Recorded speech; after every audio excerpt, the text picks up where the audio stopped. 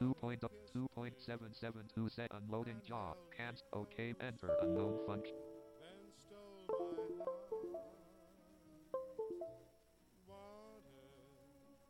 Someone I trusted.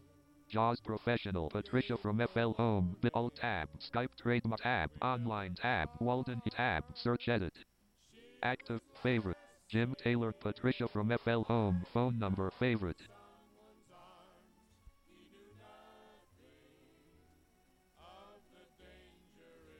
Alright, we figured out my computer problem. We're going to call Patricia, and we still got the Paul Carnegie interview. Thank you for my mom for getting me through all that. Hope you enjoyed the Fibber, McGee, and Molly show from 1947. So, let me talk to Patricia off air and find out how she's doing, how much energy she got, and so stand by. And really wanted no one but me.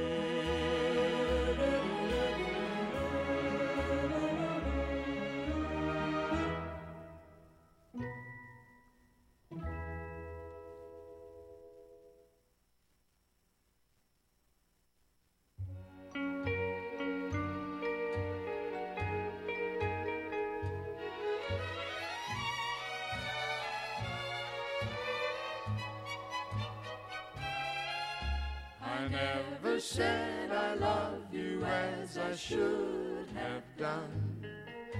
I never told you, darling, you're the only one.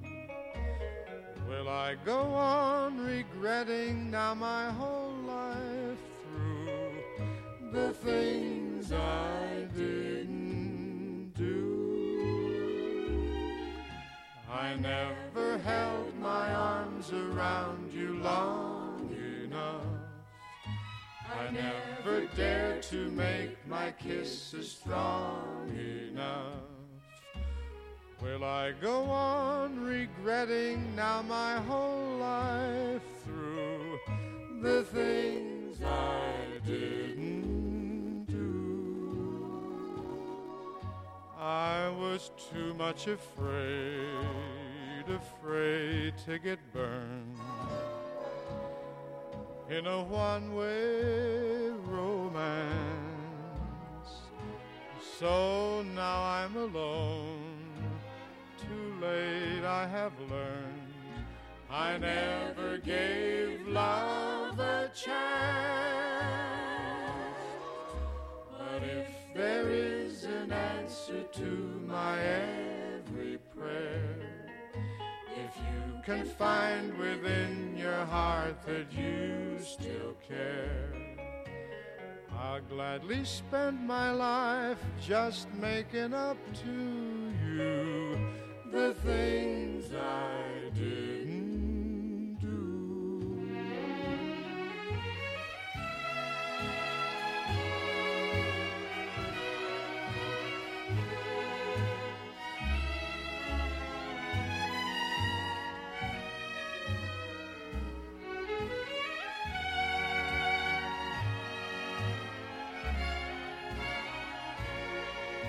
I never gave love a chance,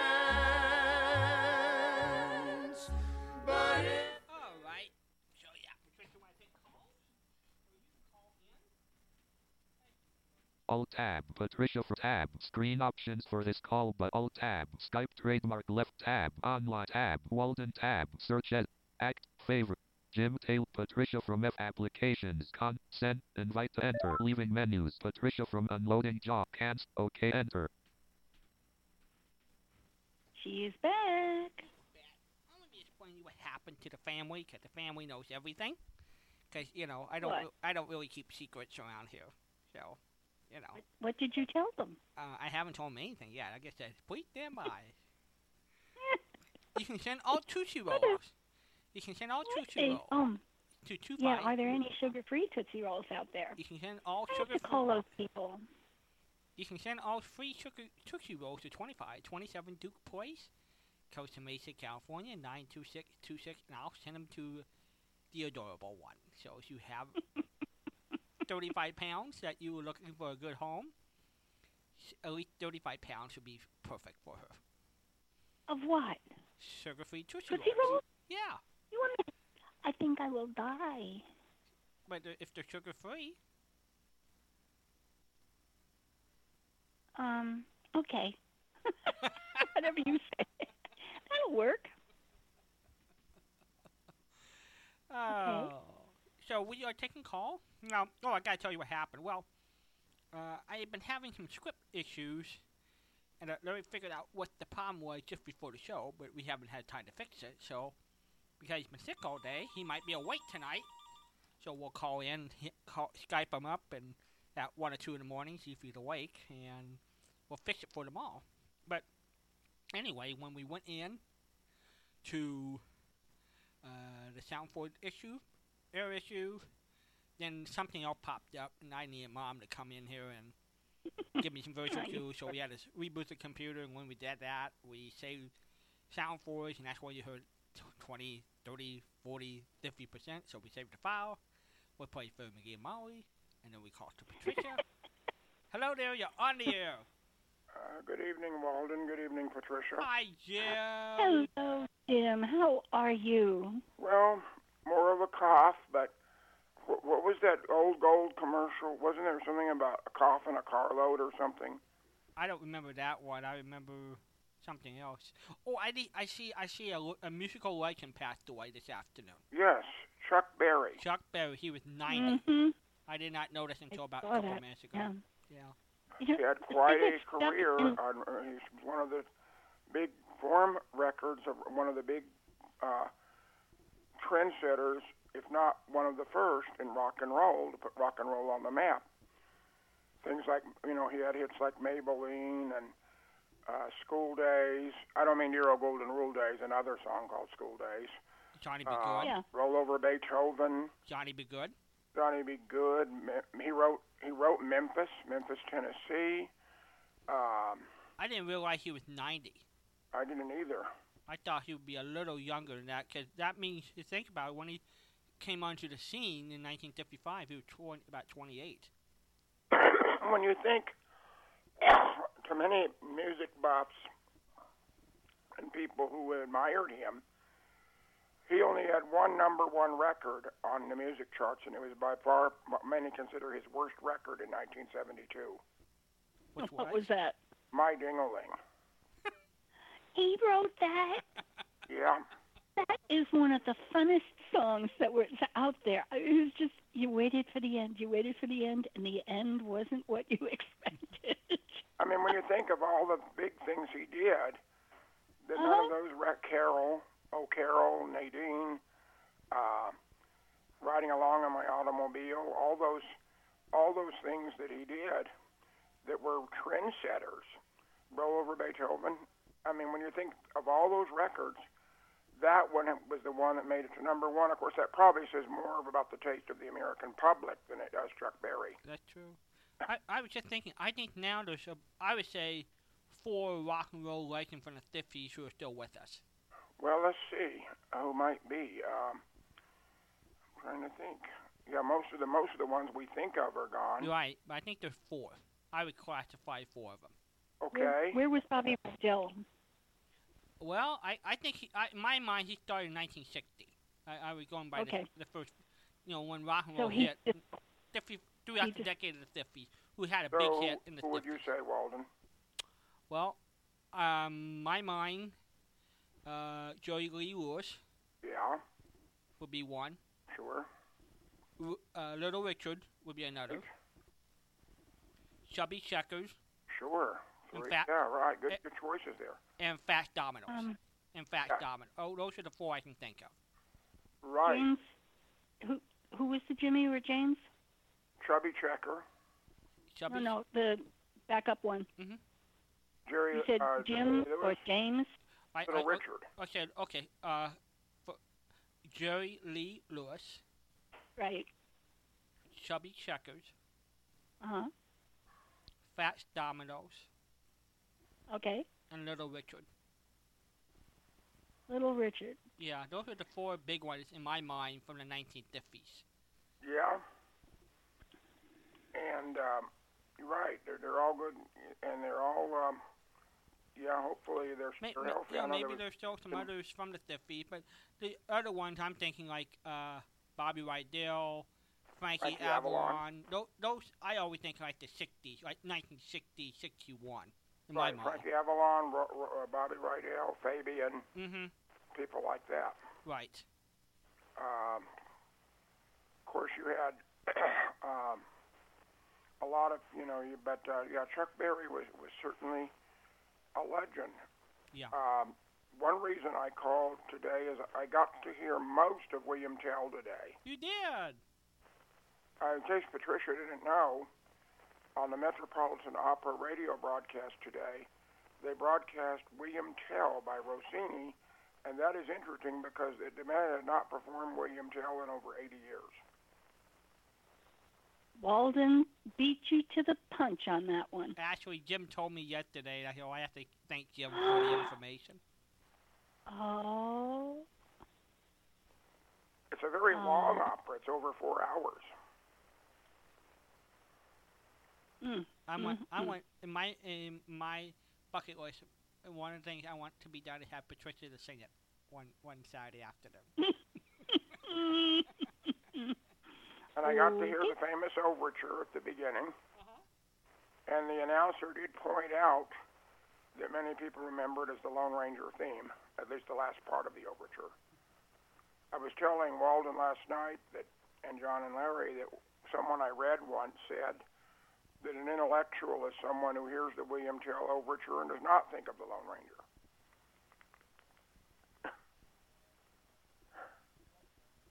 Great line. Yeah, that was a good line. Well, that became so enamored with that program that I bet if you ask 99% of the people, if you play just the opening bar, I bet 99% of them are not going to say the William Tell overture. That's true.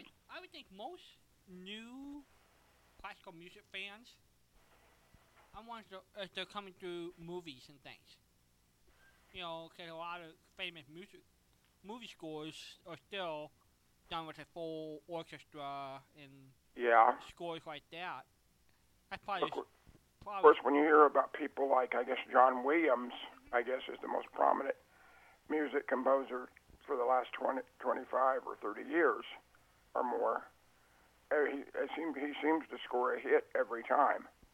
Yeah, and let's face it, our big classical music station down here in L.A., maybe because part of the film community, every afternoon, especially they play nothing but film scores. That's their thing to tribute, tie in classical music and the movies. KUSC, right? Yeah. And they do the opera on Saturday mornings, They right? do. That's why I recorded it this morning. I hope you get a chance to enjoy it later. Hopefully, yes.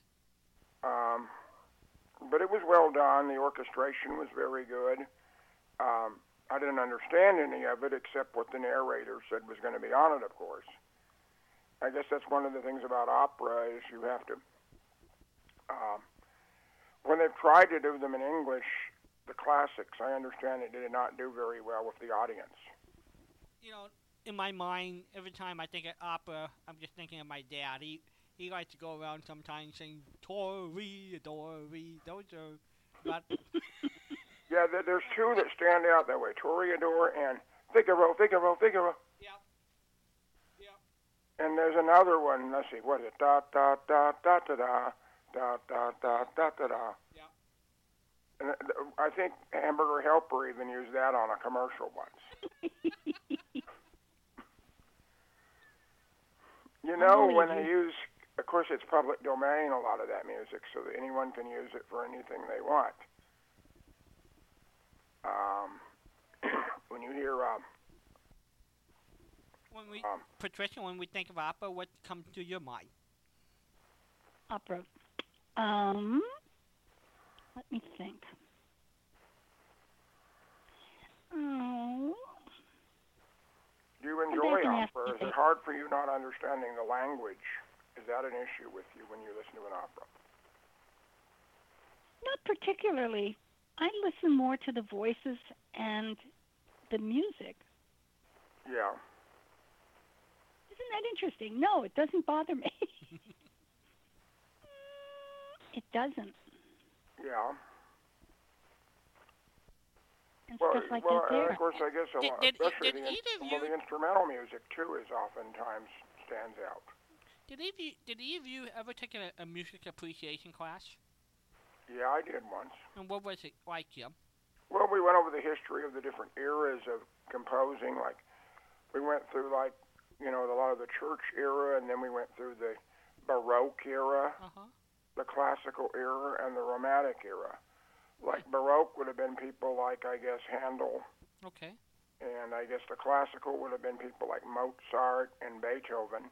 Right. And Romantic is when you began to have music based on stories or legends, like when Mendelssohn did Midsummer Night's Dream, and Tchaikovsky did Sleeping Beauty, and other things like that. And we talked about various composers and their lives, and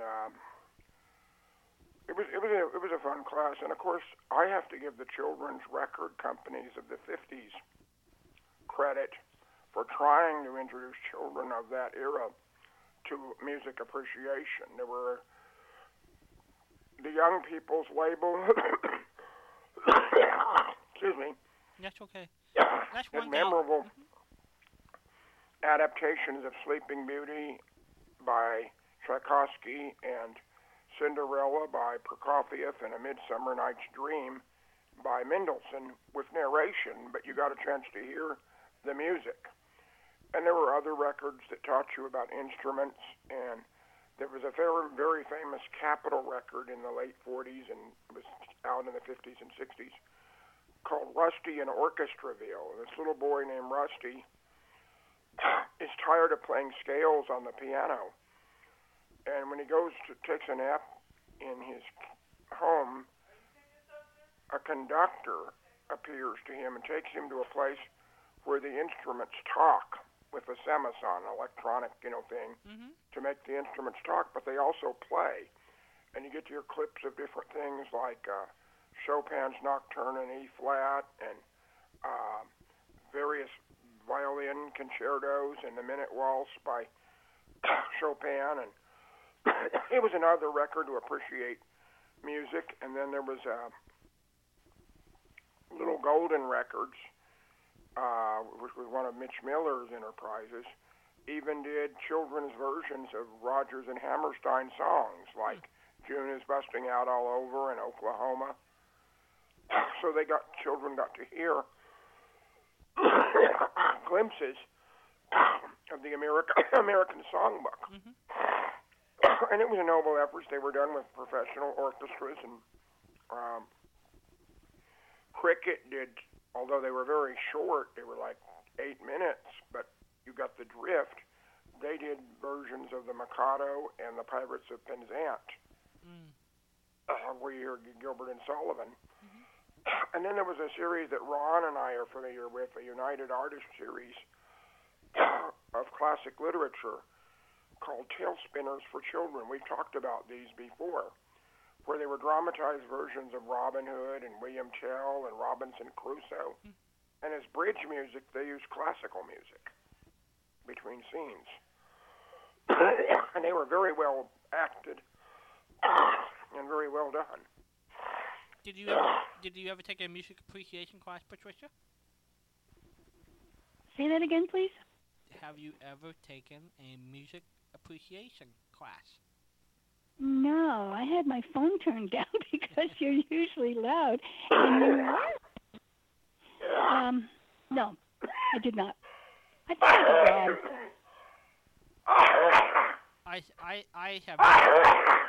I have not. I'll turn Jim down for a second. I have never taken a classical music appreciation class, and I would like to. That's something I feel. I really like classical music. I never had any kind of appreciation course. I had a crazy woman stand in front of us and said, "Who can sing bass? I don't mean low. Who can sing bass? Traditional, absolutely bass." Sadly, in a lot of cities, radio stations, unless they are non-commercial, have given up on classical music in a lot of cities. They have. They have. You have a good one here. You have a good one in L.A. I don't know if you have a good one in Florida, Patricia. You have a classical music station in Florida, Patricia? We do. We have the PB. No, it's yes, PBS, Public Broadcasting. I get all my numbers mixed up or my letters mixed up. Yes, they broadcast a really nice lineup of classical music. I haven't found it anywhere else, and they certainly don't do that all day. But NPR, is that what I said? Before you had a very good adult standard station in Florida that plays Sinatra and Como and all of that. Mm-hmm. And where is it located? Well, I don't remember. You told me about it. I think you were driving up north. I think you found it while you were driving to your library assignments, Patricia. And I found one. Uh-huh. I don't remember the call letters. You mentioned it once. Unless it's changed formats, which wouldn't surprise me. That's true. We have a good classical station here. There's a good one in Sacramento. And our station here even does a sacred concert on Sunday mornings where you get to hear Haydn and some of the people that wrote sacred music in addition to classical music. Yeah, KUSE does that. Goodness. KUSE does that from 6 to 9 Sunday morning. Right, and then we have a show called Baroque by the Bay from 9 till 11. So we also have the NPR feature From the Top, where talented young musicians perform. It's a good show. By the way, have you had a chance yet, Walden, to check out that Massachusetts station? Nope, I have not. I've been working on reps. I've been working till 4 in the morning the last 3 days trying to get reps together in 5 weeks. So. Well, you'll get. If anyone can get it done, you can. Thank you, Jim. Thank you, Jim. So. It'll be interesting to hear all that when it comes on. Yep. Looking forward to it. I'm looking forward to see. They have a meeting tomorrow, so I gave them a list of things they need to get figured out. So hopefully they'll find. Meeting tomorrow, huh? They have to see if they find enough bodies. I said you need 8 sound effect people. Are you going to be doing that by Skype and? No, I just gave them my brain, so I put it all down on paper. So they'll have to handle the meeting. They'll handle the meeting by themselves, and I'll hear about it Sunday night. That kind of thing. I said, Yeah. I told you. I like I say, I'm going to have to leave because of my voice. All right. I wanted to acknowledge William Tell and the other things, and I'll be starting on the 2 books. I'm just trying to debate whether to go by the same author. I'm debating on Teddy Roosevelt first or Star Spangled Men. Whatever you choose will be great, Jim. Yeah. By the way, what is the term I always hear about the Star Spangled Banner. I know what star is. I know what banner is. What is spangled?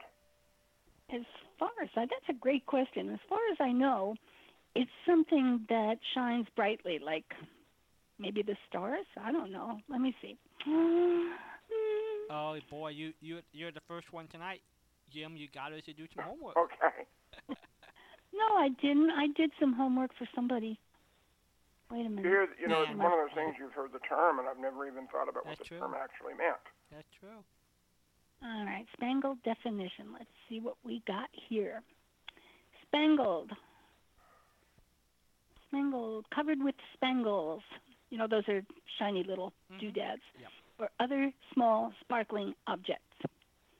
Okay. So, okay. I was almost there, wasn't I? You were brilliant. Yeah, that was pretty quick. Quicker, I guess, than trying to figure out. What was the most difficult question a listener ever gave you on Yesterday USA? Do you remember? Whoa. Oh. Some of them have been really tough. Yeah. What do you think, Walden? I don't think we've taken on what's its name, the theory of relativity yet. I think we've been able to avoid that particular topic. Yeah. So yeah. Harwood can really get into some deep things that I don't know about. He's got a background. He seemed to have a technical understanding of things, and sometimes when Hollywood starts explaining it, he doesn't consider himself brilliant, but I really think he is. He's one of the most brilliant people that calls to us. I think one of the smartest people who calls in. Yeah. People who call in. Yeah. Everybody who calls in, you all have your uniqueness and well, they all specialness. have different talents and different memories. Like mine might be radio. Yep. Ron's might be radio and popular, rock and roll music. Yep. Curtis literature. Yeah, he's our literature expert. People call about literature. Yeah. And Harwood, he gets into the engineering and technical aspects. You all have your area of expertise. And what is Mr. King's? Mr. Who? Mr. The one that called Dave King. King from Rhode Island. Yeah, King. I think he's a showman. I really think he's a showman in a lot of ways. What I mean, he's an entertainer, but he's able to do on stage and personality. I just think he's a. Well, like when Kurt calls, his can be radio or it can be books. Definitely literature. He loves literature. Yeah. What was the hardest question we ever got? Hardest question? The hardest question Jim asked. Yeah, that you can think of. Can you think of one that just really stumped you? Yeah, and I'm trying to think. One night I was I would say hello in between looking for a particular piece of information that I couldn't even find on the internet. Yeah. I mean, I remember that night, but I don't remember what I was searching for. But I mean, it was page after page after page, and I kept putting in different search words, and it was agonizing. Not only that I didn't know the answer, but I couldn't find the answer. When you don't know, for example, the spelling of something. Yeah. Well, in my case, I have certain areas. Yes, everybody, I don't know everything. I have certain areas that I have not really studied, like the galaxy and stars and all that stuff. So like art, I wouldn't know because I have no reason to. Pictures and paintings, like I could read a biography, say of Picasso, and there have been some that have been recorded, but understanding what he did, not looking at the painting or the statue.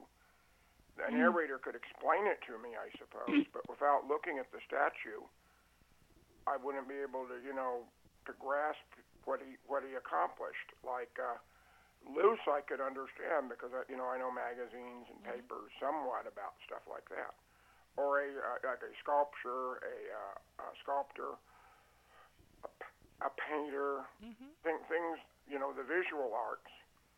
I wouldn't be able to really do objective. Say, understanding of it, so knowledge of it. If it's something I don't follow, I don't pursue knowledge of it.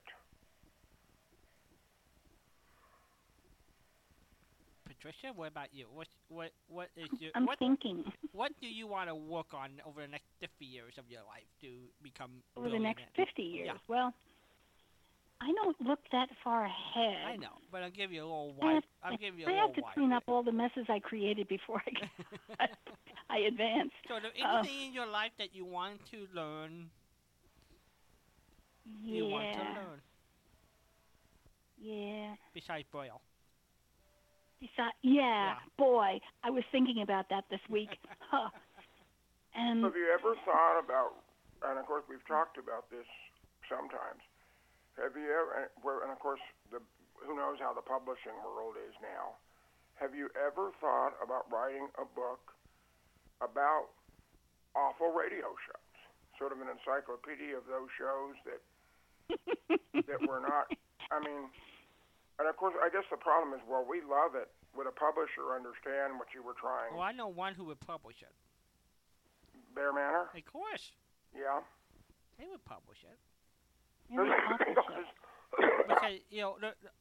there is no greater authority.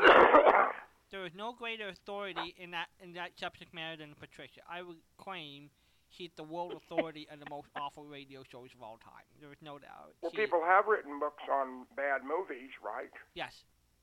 Yeah. The 10 worst movies of all. I mean, I don't remember the author, but or they give out the Raspberry Award or some of those, stuff every year.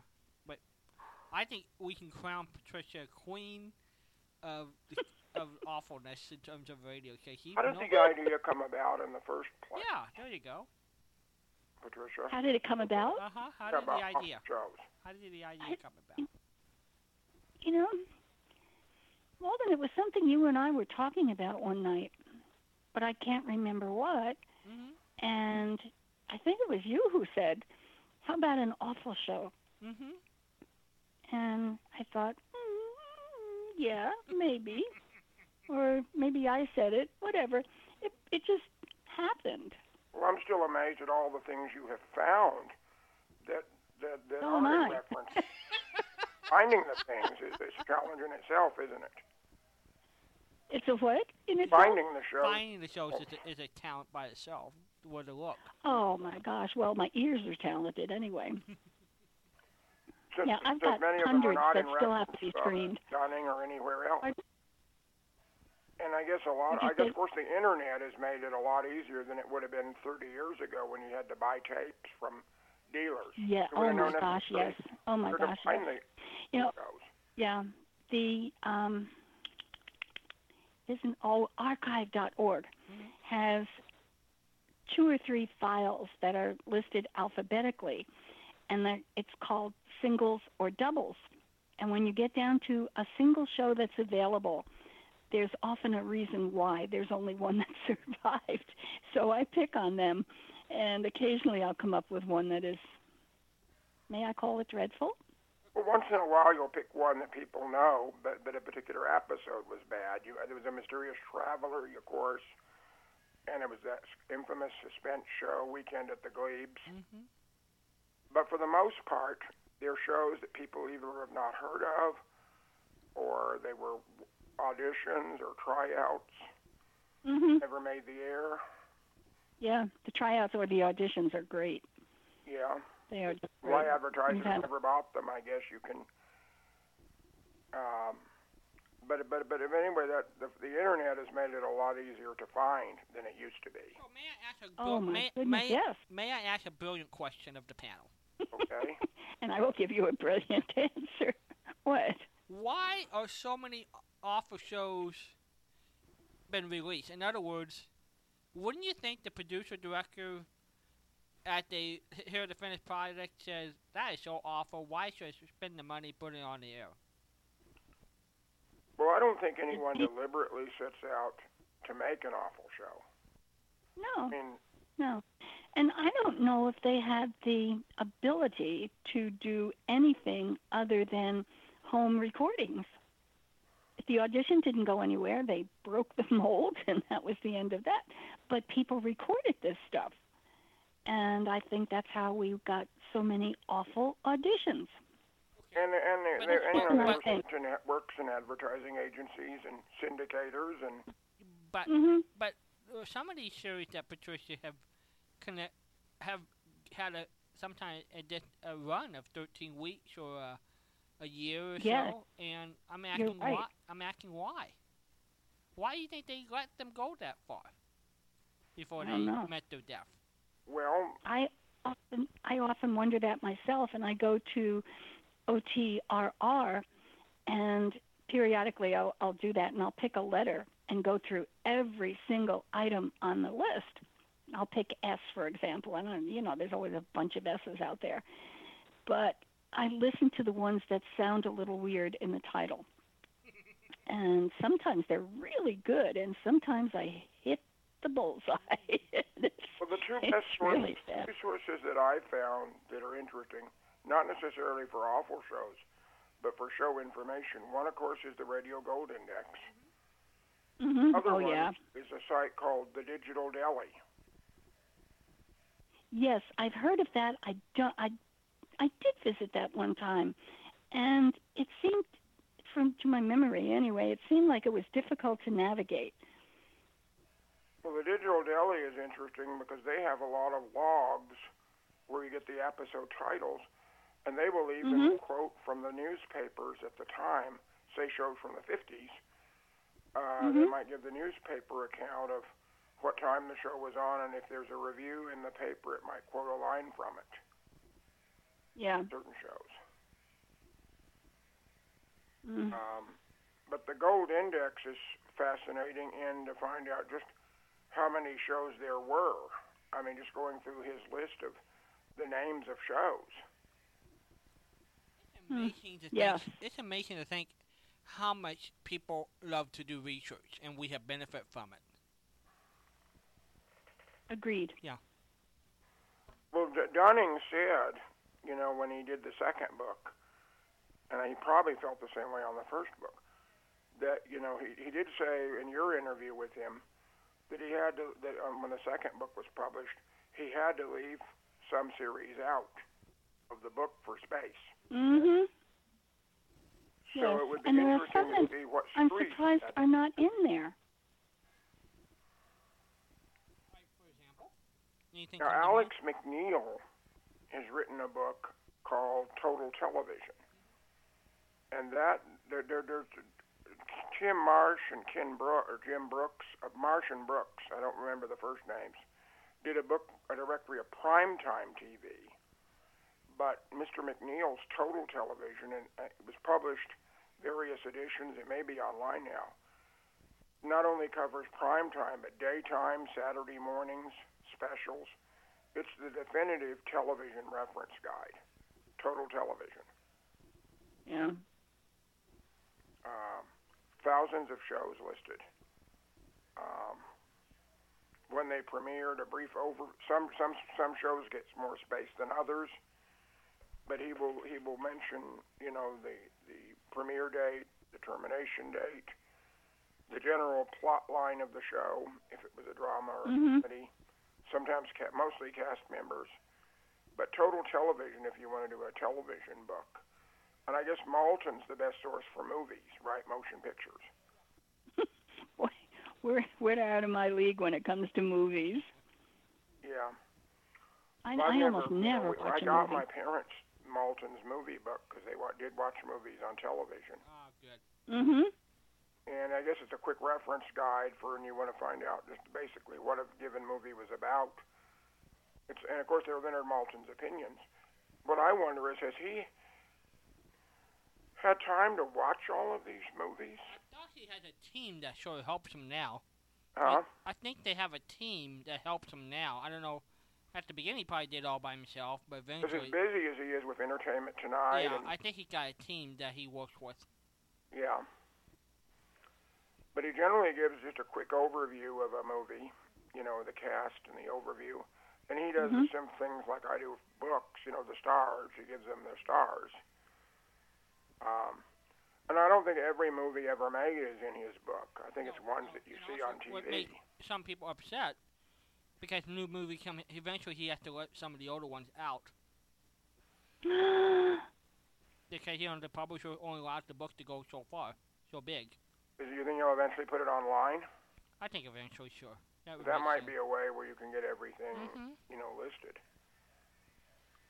Maybe we can get Patricia. Boy, I hope so. Maybe we can get Patricia a job. She can watch movies for a living. What do you think? Oh, I don't think so. Okay.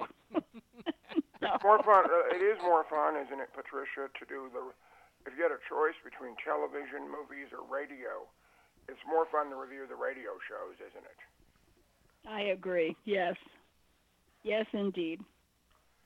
Because movies, movies are movies, and you like some better than... And TV, and you said once to me several years ago that you much radio as an entertainment medium, now since you've discovered it, is far more satisfying than television ever was. Absolutely. It really is. It's got such color in it because we're allowed to do what we want with it. And it still amazes me to this day that none of the attempts to revive radio since 1962, and there have been some noteworthy attempts, Theater 5, the CBS Mystery Theater, Sears, while they were all noble, none of them have lasted.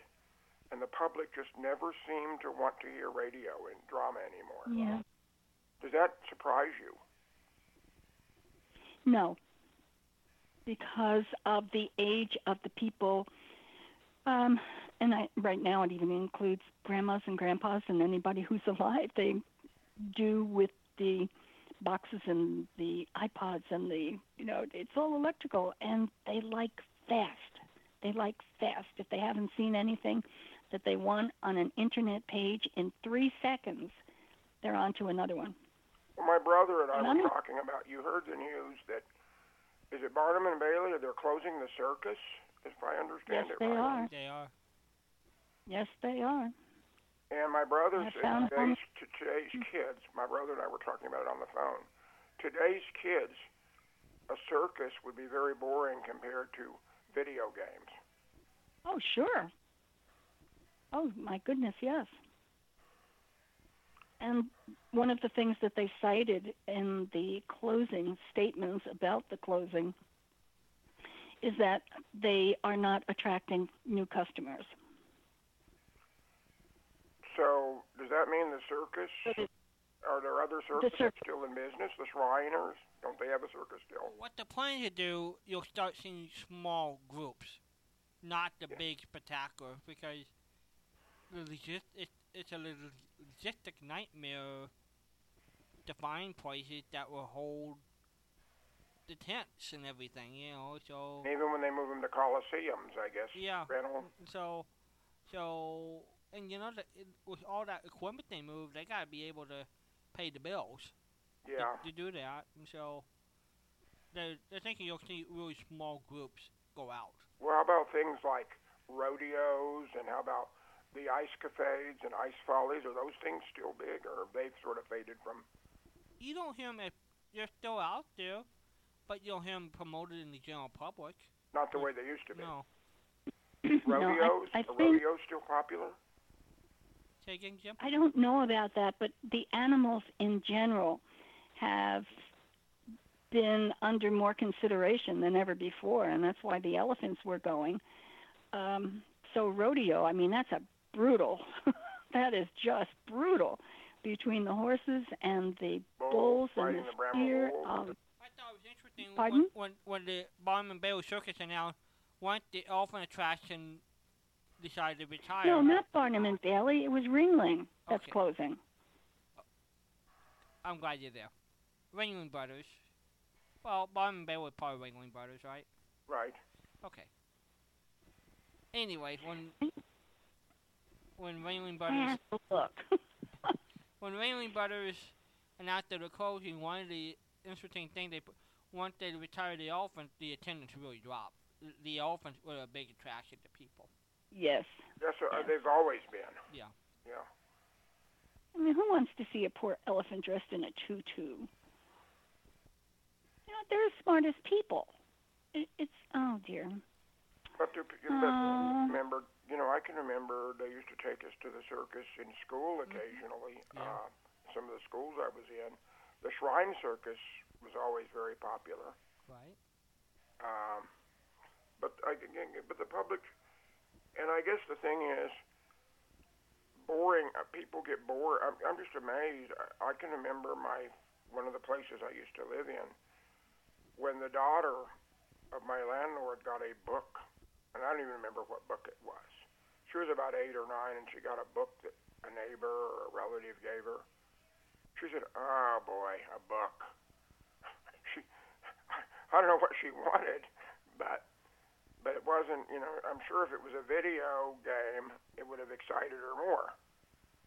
But the thing about the game is, once you play the game so many times, wouldn't it become boring too, just playing the same game over and over? Well, nowadays, Jim, the new video games. Yeah. They don't have the same scenario. It changes scenarios all the time. Oh, so we can buy one game. Yeah. And then like a week later, it'll be a different scenario. No, a lot of them are now on you hook up to the internet. So every time, like you could play the same game 4 or 5 days every day. It'll always be a different scenario.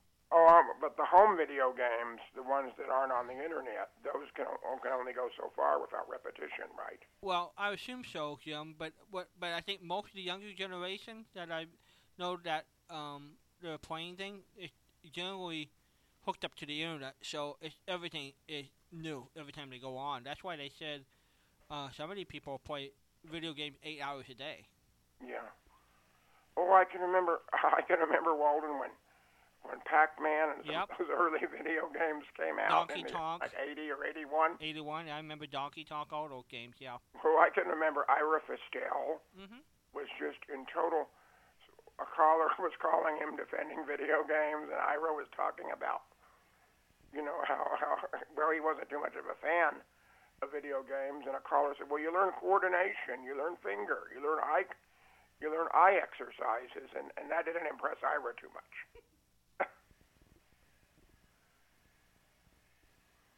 Well, we know Patricia's a video game player, aren't you, Patricia? Oh, yeah. Well, I guess if people enjoy it, but it's sad that it's affected other aspects of the culture, those of us that like other things.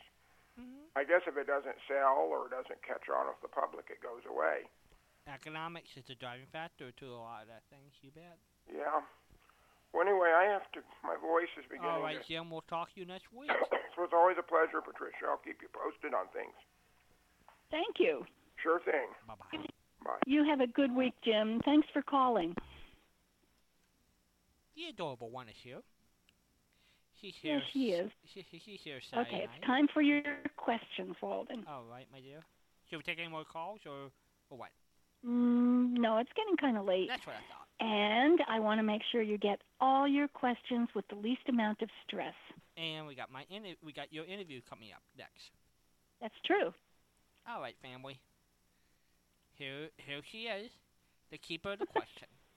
The keeper of the question. We always give except when I forget one of the questions, or two, or three. I think I have done. Did I just miss 3 of them one night? I don't recall that ever happening. Oh, Walden, I have missed some, and I'll say, Walden will say, "Oh, I'll take my geography question," and I'll look and say, "I don't think so." Well, I'll take my first lady question. I don't think so. So I think I've got them all tonight. All right. Okay, so are we ready? We've got a Stump Walden question, a brain teaser, your colonial question, your presidential quote, your presidential question. Oh, my goodness, we've got a lot of answers on that one. Your baseball question and your geography question. 7 of them tonight, everybody. 1, 2, 3, 4, 5, 6, 7. We got the whole, is that the whole mess? Yep, that's the whole mess. Okay.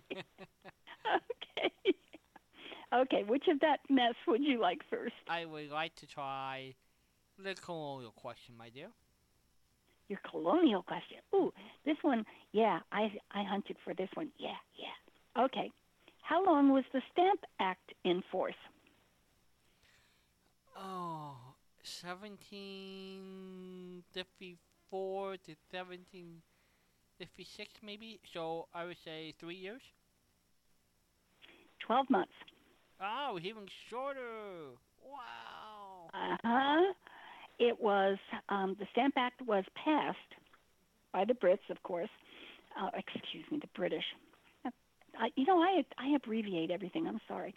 The Stamp Act was passed on March 22nd, 1765.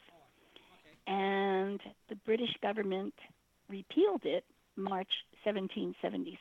Wow. They really got stung by the Patriots on that one. They did. So they did something smart and backed off it. No, I don't think it was soon enough. I think the only thing that could have rescued them on this thing was not passing it at all. But anyway, okay, so you got your colonial question. My presidential quote. Your presidential quote. Okay. I am going to tell you a presidential quote, and then Never mind. I'll tell you what it goes to in a minute. Okay. Who said the fact that my 15 minutes of fame has extended a little longer than 15 minutes is somewhat surprising to me and completely baffling to my wife? I have a sarcastic answer to this one. Go for it. How about Franklin Delano Roosevelt? No, I don't think so. I think she was. I think she was very politically astute. Of course, she was that, but really quite involved in the sense that she never turned down anything that was historical.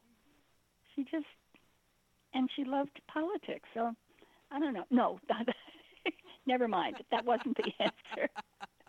Oh, gee. I'm sorry. Abraham Lincoln. Nope. Harry S. Truman. Nope. Lyndon Johnson. No. That's 4 of them, so I'll let you say I'm done. Go ahead. You're finished. Yes. With Barack Obama. Wow, I don't remember that one at all. Wow. I don't remember hearing that one, but he did have a good sense of humor, so it wasn't surprising to me that he said this. All right, so while we're talking about the 15 minutes of fame, who said, in the future, everyone will be world famous for 15 minutes of fame? Benjamin Franklin. No, you're so good. You're hitting really good names, but it's not. You're wrong.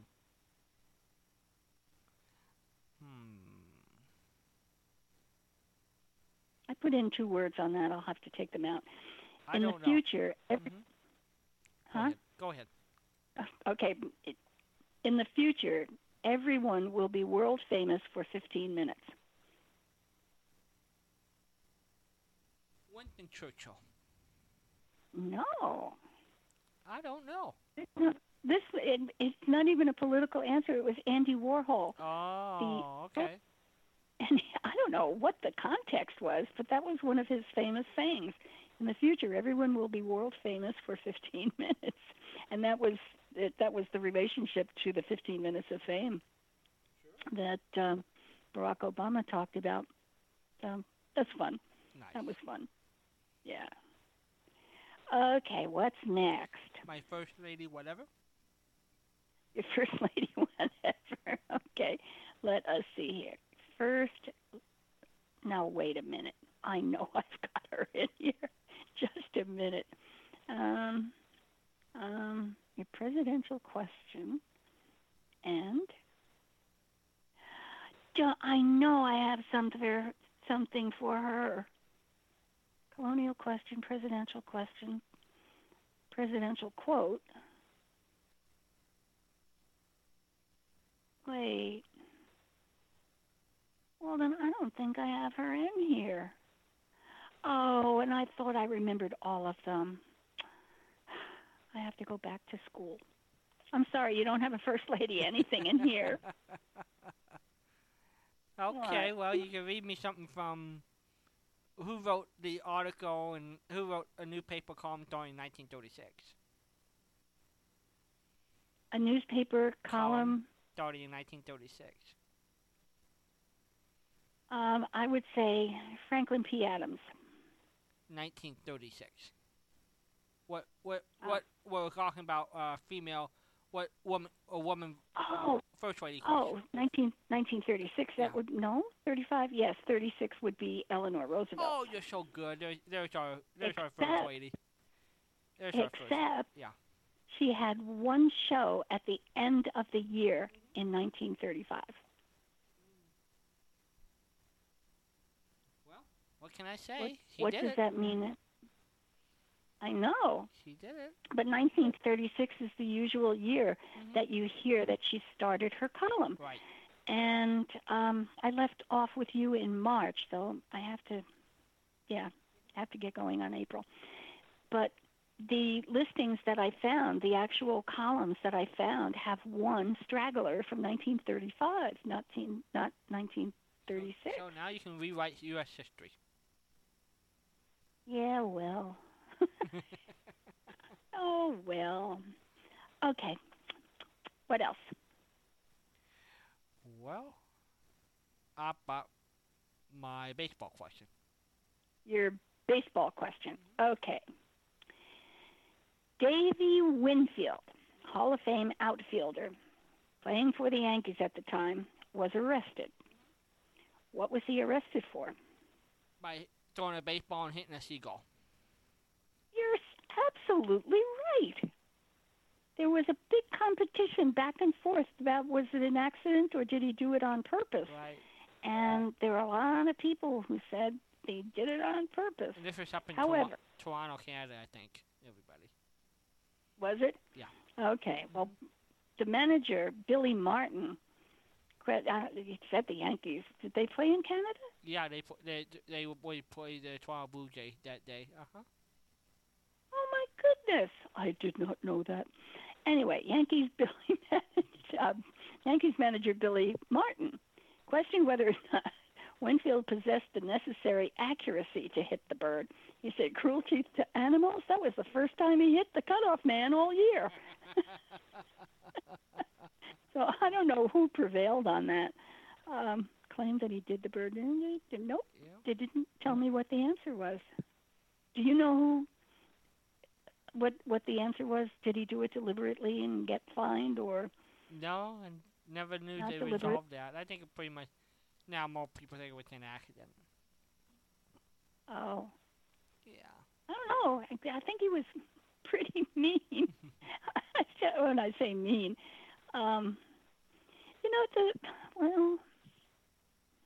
he was an outfielder. A pitcher, I might give credit for picking something out of the sky. I don't know. What do you think? I don't see why he would try to hit a little bird, but that's just me. Oh yeah, you're too kind to do these kinds of evaluations. You're funny. Okay, what else?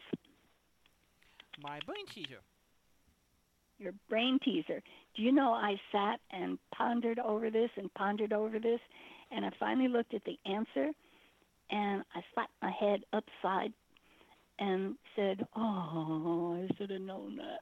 Okay, the brain teaser. A boy is walking down the road with a doctor. While the boy is the doctor's son, the doctor is not the boy's father. Who is the doctor?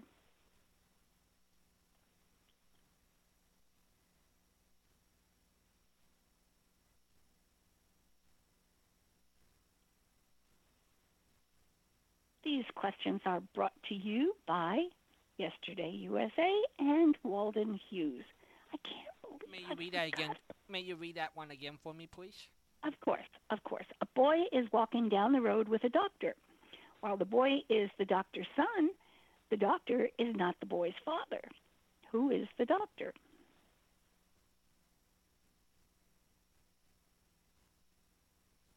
Read that part where the boy is the doctor's son, but the doctor is not the boy's father. Right? That is correct. That is absolutely word perfect. Okay, Yes. so the boy was walking down the street with two doctors. One of them just happened to be No, his it dad just said and it just said a doctor. I'm sorry. Here we go. Weasel words.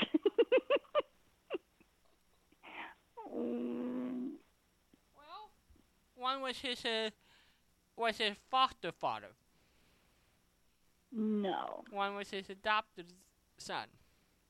No. The doctor disowned the boy during the walk. Excuse me? Boy, I love the ones you come up with. Well, be content that we should both have known this, and neither one of us did. You ready? I'm ready. The doctor the boy was walking with was his mother, who was a doctor. See, you went through, and I thought, oh, gee. You too. Oh, you too. Yeah. Yep. Okay, what's next?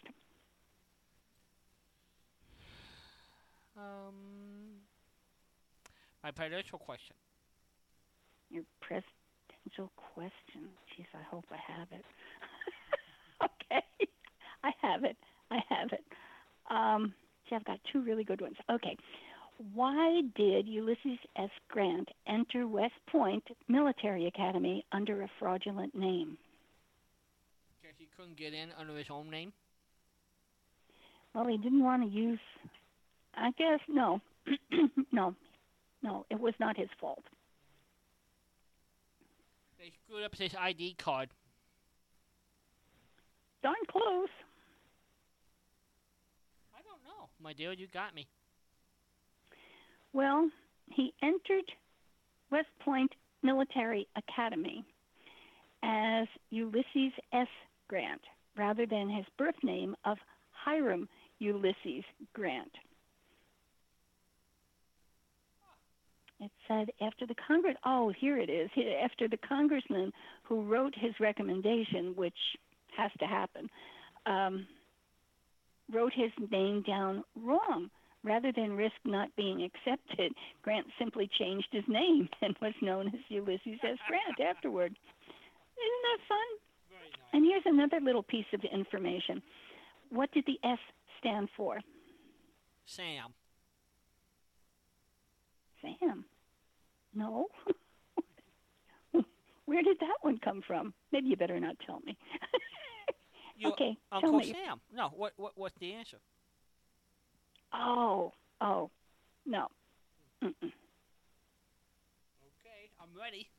I don't. Okay, many people claim that the S stood for Simpson, his mother's maiden name.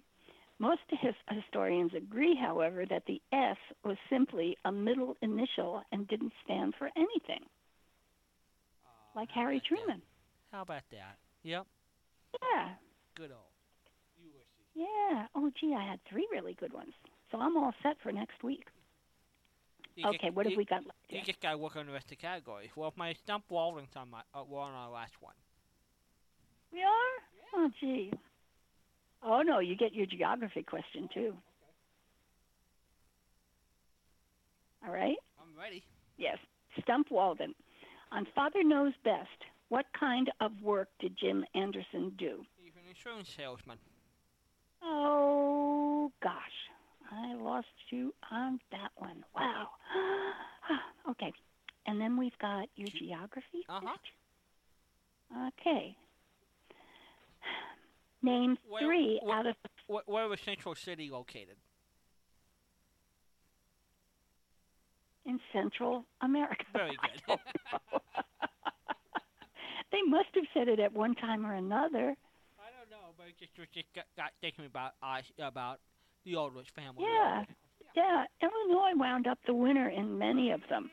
So I wonder if there was something special about Illinois that, or Indiana rather, or both of them.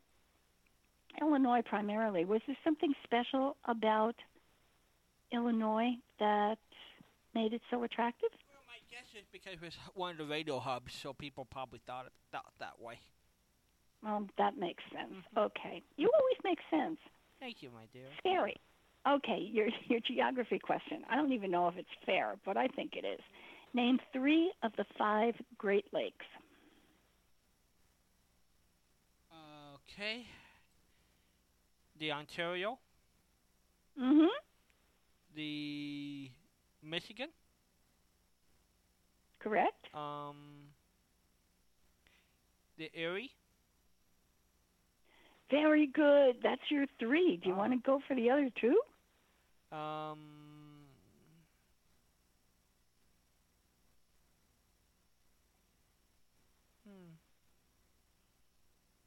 I probably know them once I hear them.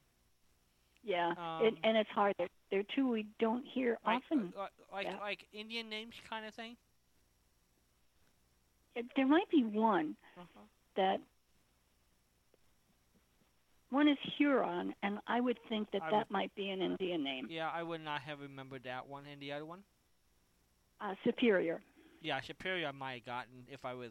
Mm-hmm. Was struck me. But you did. You answered the question. I am so proud of you.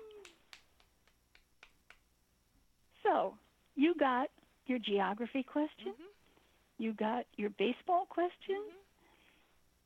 Mm-hmm. You got your presidential question. Oh no, presidential. No, you didn't get that one. So that's one for me. I got my stump Your ball. presidential. Yeah.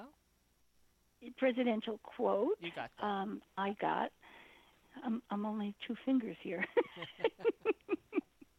Your colonial question. Oh, colonial question and your brain teaser and well, Father Knows Best you got. Yeah, so I got three. I got 3 out of 6 or 3 out of 7. I'm almost 3 out of 6. That's 50%.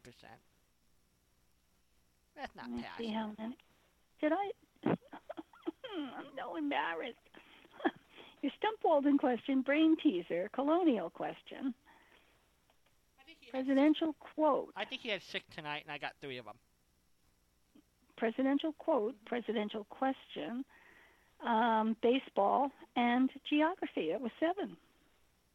Well, yeah. Then we okay. So I got 3 out of 7. So that's not quite passing, but that's at least in the running. Oh yeah. Okay. Yes, you are. You won, Patricia. You're the big grand Papua. Yeah, whatever. Okay, here's your Snoopy question. Charles Schultz had a nickname that was given to him in childhood, and it was given to him by an uncle. What was the nickname? Spike. No. Hey, you? No.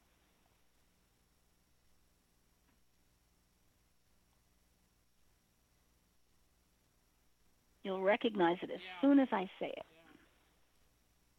I'm trying to think of those old characters in the comic strips, and maybe start with the letter P.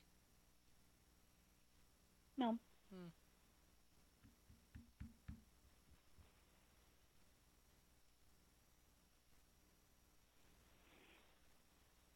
I don't know. Sparky. Sparky. You knew that. I know you knew that. Yeah, I don't know if I would have called that. That's very good. That's very good. Well, if I saw a multiple choice, as they gave me to consider, you know his pet name was, or his nickname was not Snoopy. It was not Fletcher. It was not Chippy. So I thought, well, let's fly with just Sparky. Okay? Very good. Okay, and Winnie the Pooh, and then you can have the microphone back. Okay. Winnie the Pooh. And you have to tell me if I already gave you this one. I just thought it was cute. When looking at your 2 paws, as soon as you have decided which one of them is the right one, then you can be sure the other one is left. I haven't heard that one. That's a wonderful one. Isn't that cute? That's he was wonderful. such wisdom. Yeah. Okay, that's all the trouble I can get into for tonight. Would you have been happy to have Pooh as your one of your credits as an author? No, I'd like to hug him and go to bed with him at night. No, do you know there have been several sequels, not by Snoopy's or Winnie the Pooh's daddy, but so somebody out there thinks they can write, and they're actually pretty good. They match up with the personality very well. So that's one thing I'm hoping to get someday. I think there's somebody who's read all the Winnie the Pooh books or things and them very dramatically. I think it'd be fun to have those sometime. Yes. Maybe that's what we should ask Kelly is when her dad did the Winnie the Pooh record. Good thinking. Good thinking. If she's going to come back, you describe her, and she certainly sounds like it in her response to you, that she's very bright and bubbly and outgoing. I think if we only had 2 questions, we could fill up the interview time. So I will add my thoughts, and I love Winnie the Pooh, and see what she likes text on to. Yeah. So yeah, I think that put the thought down on paper. We'll send it to her Monday morning. So. Okay, and then let her pick the ones, maybe. Yes. Yeah. That would be good. And then I have to get you some questions about Sam. Yes. Whenever you're ready for that. What's his last name? Crackhead. Craighead? Craighead. Oh. Craighead. That sounds right. Because I called him Craig in my notes, which is, that is not the right thing. Anyhow, okay, it's coming up here. Oh, my poor dearie. Well, Patricia will be with you, everybody, next Saturday night, the last Saturday of the month. I did not hear her shiver to realize that we're almost 1/3 of the year done. Well, I really don't want to talk about it. So that probably protects me. This is just awful. My week has been so trashed. I woke up at 7 o'clock I really haven't felt well. And I woke up at 7 o'clock, and this was a couple of weeks ago when I had a poopy day, too.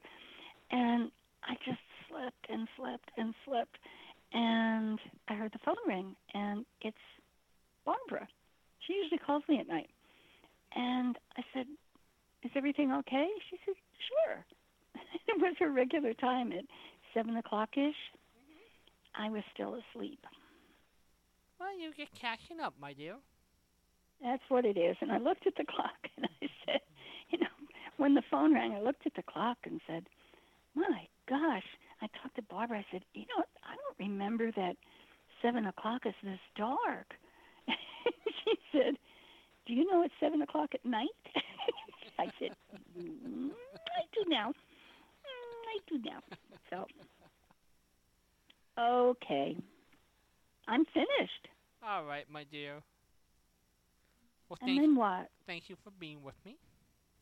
Oh, thank you for having me and bailing me out. Oh, it's true. You remembered Blackstone. No, I was just lucky. His real name was Harry, but I couldn't remember his regular name. I just lucked out. Get out. Get out. Oh, gee, you are always so forgiving. Okay, I'm ready. All right, so we're going to be featuring Patricia's interview with Paul Carnegie. Paul is one of the last sound effects men of the golden days of radio. With WXYZ, the last voice of Cato on the radio Green Hornet. And we had about 45 minutes with him. And so Patricia covered a lot of good territory. It was, and I loved his end. There were two questions there. Oh, no, I asked him a question, and his answer was, I don't know, I have to go. So I hope we can have him back fairly soon. He had great information, but he had a sense of humor. Well, I know the poor man had to go because I tend to take everything I can get, and I got too much. So that was his comment. I don't know, and I have to go. Okay. All right, Patricia. I will talk to you soon, my dear. Oh, thank you. Good night, everybody. Good night, Walden. Good night, Patricia. All right, family. We're going to walk over and start the interview. So, please, come on.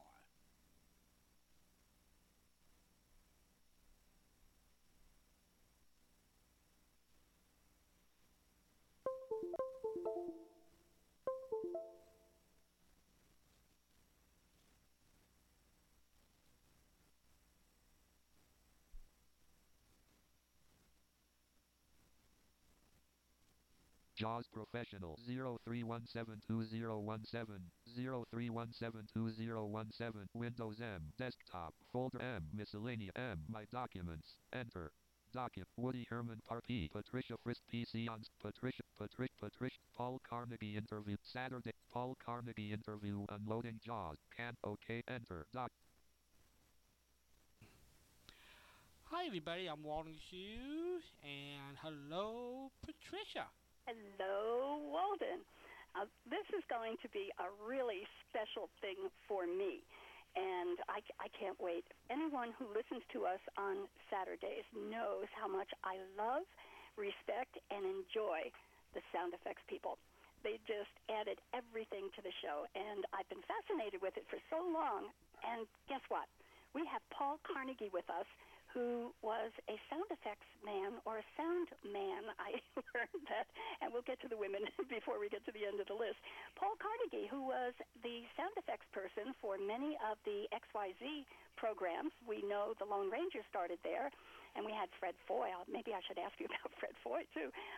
Sergeant Preston of the Yukon, the Green Hornet. He was just all over the place, and in the XYZ studio. So we're going to talk about sound effects tonight, and I just love it. Paul, welcome to our show. Thank you very much. I really appreciate having the chance to talk to you. It's a lot of fun to talk about sound effects, and, I mean, let's face it, most of us love to talk about ourselves, and I'm no exception. So That's great. Paul, you have got such a rich, vibrant voice. Did you ever do any acting in front of the microphone? Well, very limited. As a matter of fact, I did some acting, if you want to call it that. I read a few lines for 26 programs, as a matter of fact. And those 26 programs were the last 13 weeks that the Green Hornet was on the air.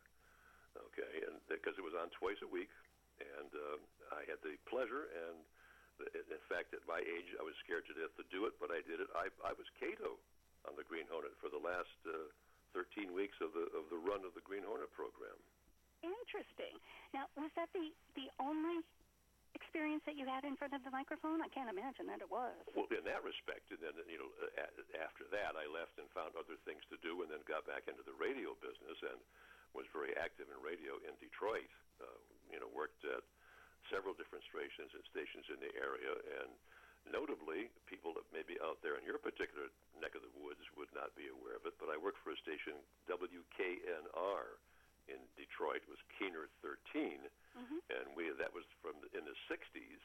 We were a top 40 station. Actually, we played 31. That was our top 31 plus some album cuts, and it was the number one station for a long, long time in Detroit. Big, important, fun thing to do at a fun time in the radio business in the 60s in Detroit.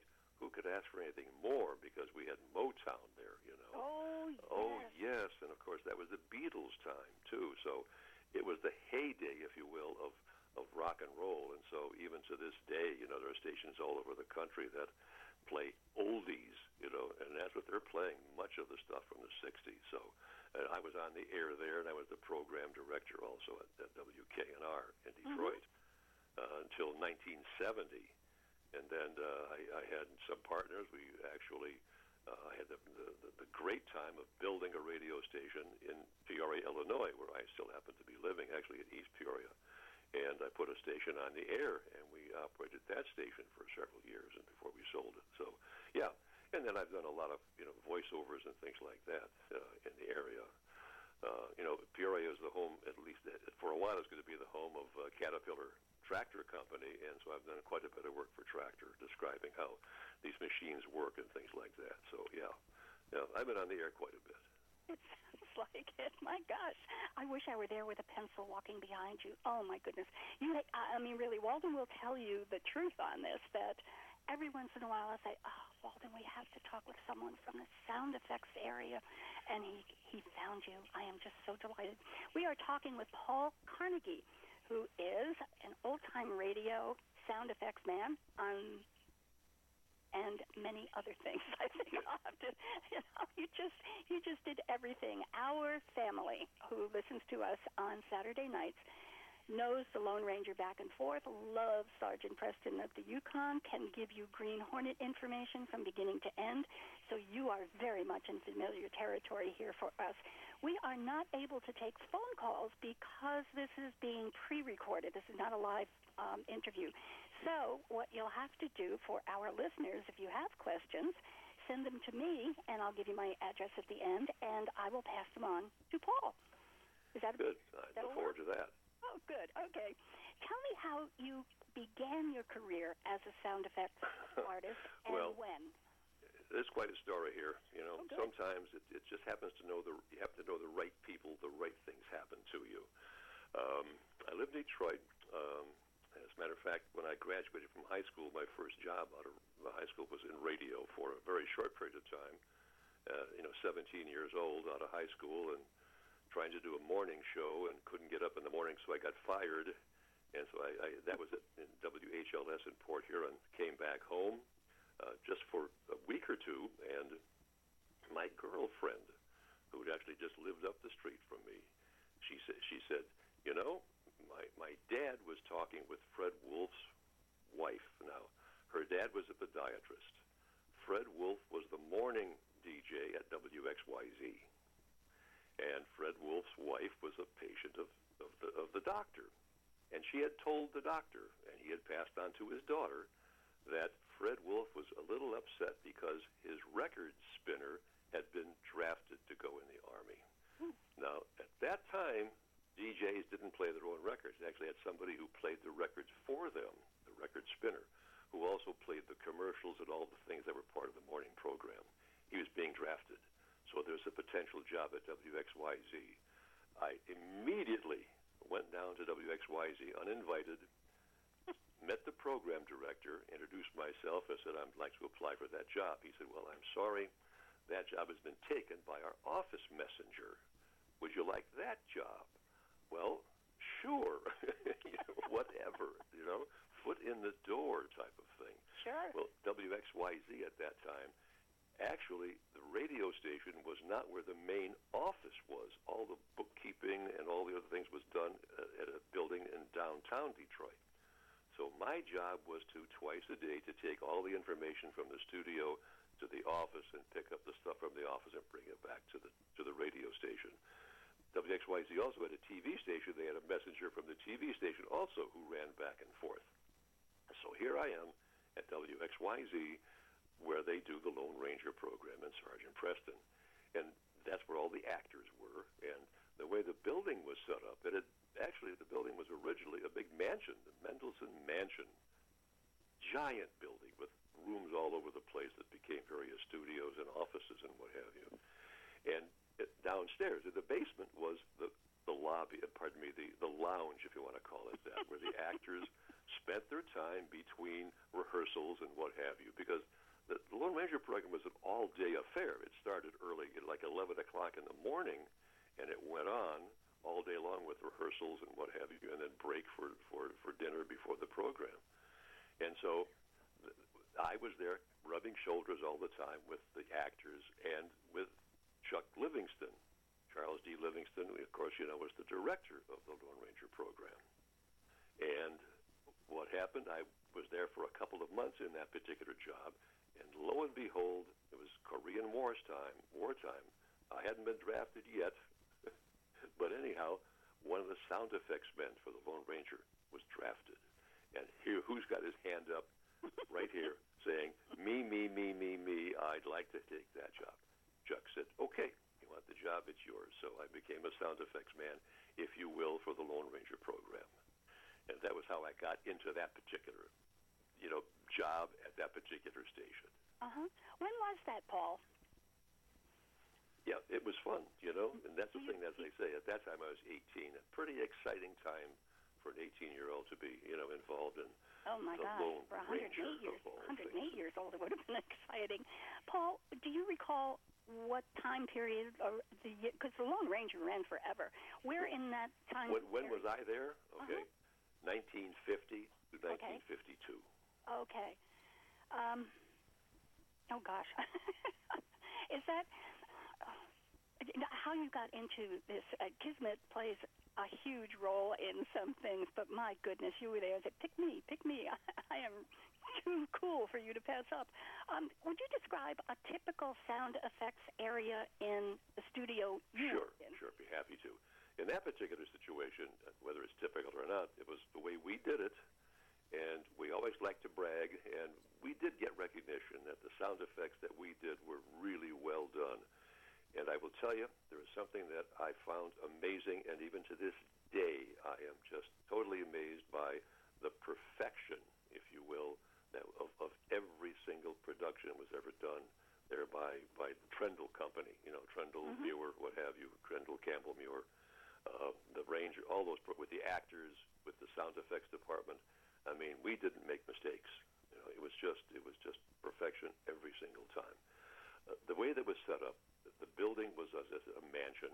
We were in what I think had been the library of the building, a very large room with big drapes, carpeting. The microphone was one microphone for the actors, was suspended in the middle of the room, right hanging down. And adjacent to that was another room that was the sound effects room. Had been the conservatory or some such thing, had glass block. And between the two rooms was a little hallway with a door at each end. And all the sound effects that were done in terms of horses, buggies, rain, and steps, things like that, were all done in that particular studio. There were 4 sound effects men, well, 3 actually there all the time. And I'll tell you I was the 4th. And I went between that room and the studio. I was responsible for studio effects also, which were things like had to be coordinated with the actors so that their efforts and my sound were coordinated. Like the proverbial, here comes the big fight, and the punch, whoop, the sock on the jaw. I had to make the sock on the jaw sound at that, to coordinate with the effort of the Lone Ranger going and the bang at the same time. Handcuffs, things like that. If it was anything like that where there was sound we had to coordinate, that was my job.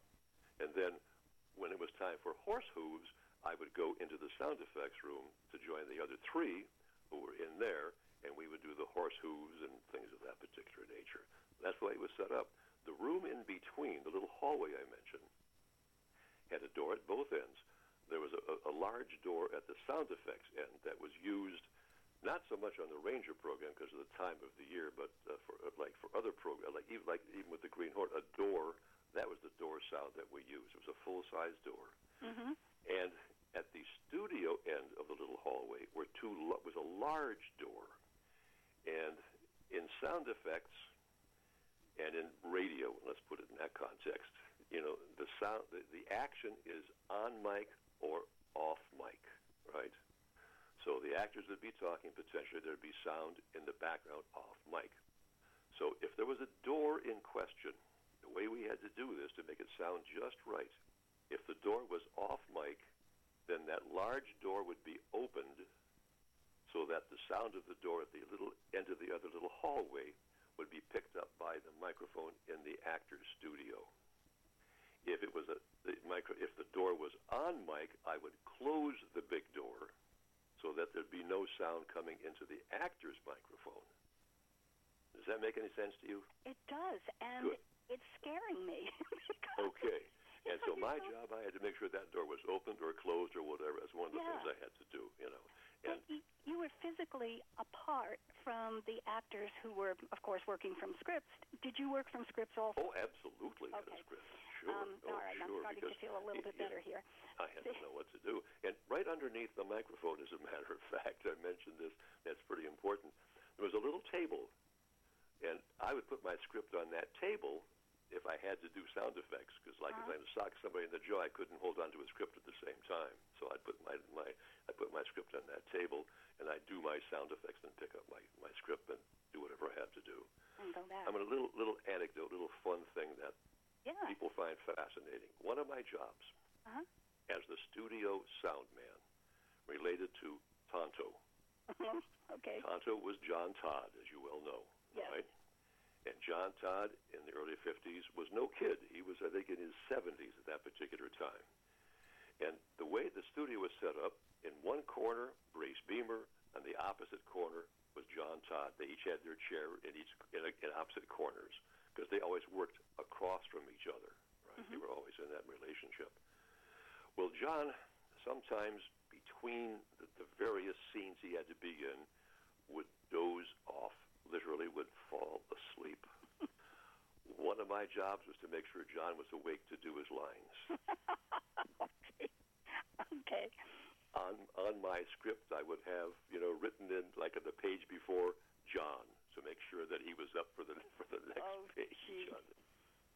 Oh gosh, that's funny. Now, a lot of people counted on you for doing this because if he were asleep through his lines, it wouldn't be very good. It would not be good at all. Like I said, no mistakes. It would interrupt everything.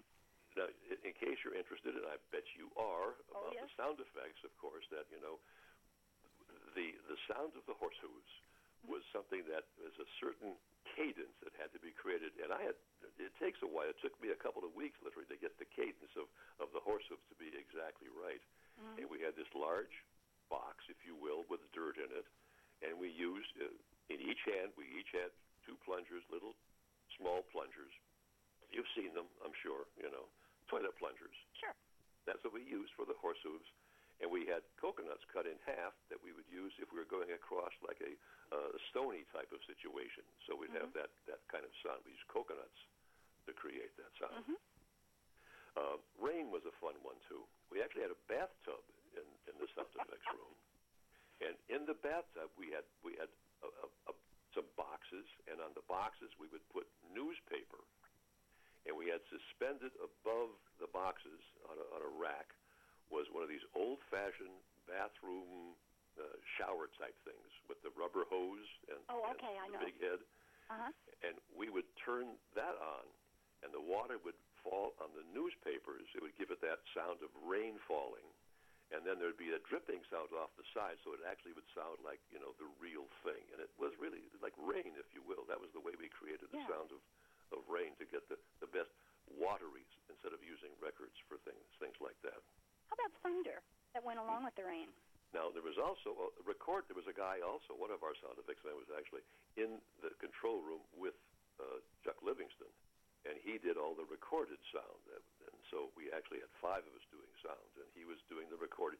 He's the one who would have the music going, the gunshots, and a few other things that had, like the bugle when the cavalry was coming up to save everybody. That was his job. And a man named Fred Flowerday was the assistant director. He would also help on occasion with because sometimes it'd be too much to do for one man. He had 5 turntables to work with, and that's still, he'd have to have 2 people up there doing the recorded stuff to keep the music going and what have you. And back-time it, too. Like the music for the themes had to be what they call back-timed. That is, it's going to end at a certain time. You had to start it at exactly at a certain time. So that Fred would do that more often than not. He'd have the music queued up, and then exactly the right second, start the record for the music, even though it wasn't on the air necessarily. That's incredible. I have 2 questions. I don't want to leave the studio hallway. I wrote down a note on that, and then we started talking about the really interesting stuff that followed. Okay. The hallway makes me think that the sound effects people, except for you, because you were running back and forth, that the sound effects team in the studio at the end of that little hallway could not see the actors. Oh, no, we couldn't see the actors at all. When we were in the sound room, we couldn't see the actors at all. No, we didn't see them. Now, that little hallway was also used for crowd noises in the background. Okay. Some of the actors, I'd go in there, too, with them, and we'd be talking about, whatever, like, sounded appropriate. This was some of the sound for, like, the tavern or what have you. We'd be in the little hallway off mic, right? But no, we could never see, when we were in the sound room, we could not see the actors at all. Didn't have to see them, because I was in the studio to work with them as necessary. My goodness. So the horses, like Chuck Living, we knew from what was going on. We had, the 2 of them actually had earphones so they could hear what's being done. Okay. They actually heard what was happening. Okay. And, we'd watch Chuck Livingston for cues, too, do this, do that at a certain time. Okay. And we could see him, because where he sat, he could see into the sound room, he could see into the actor's studio. He had the bird's eye seat. He had a bird's eye seat, exactly. Got it. Okay. You're answering a couple of my questions before I even get to ask them. This is great. And you're putting them in better order than I had them. Paul, just a comment in here. You had, and the other members of the team had a tremendous responsibility to enhance or propel a show with sound that was realistic. It had to create an image in people's minds.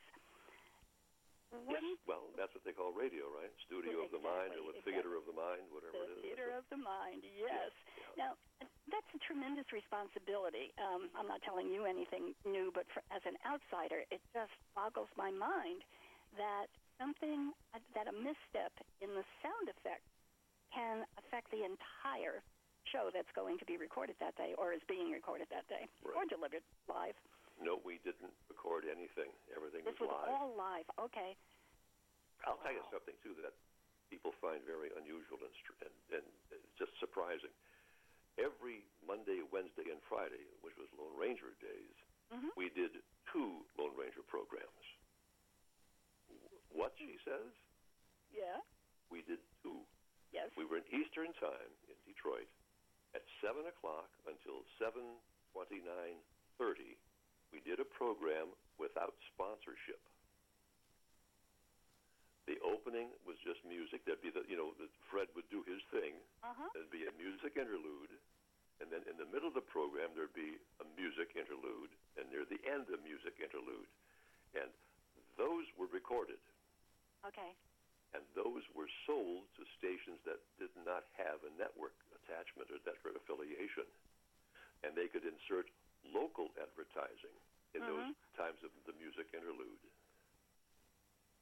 So we'd do that program. We'd have a 30-second break, and at exactly 7:30, boom, boom, boom, boom, boom, we start over again, do the whole thing all over again. Now, there was a minor difference in the timing of the programs because the commercial program was different than the non-commercial program.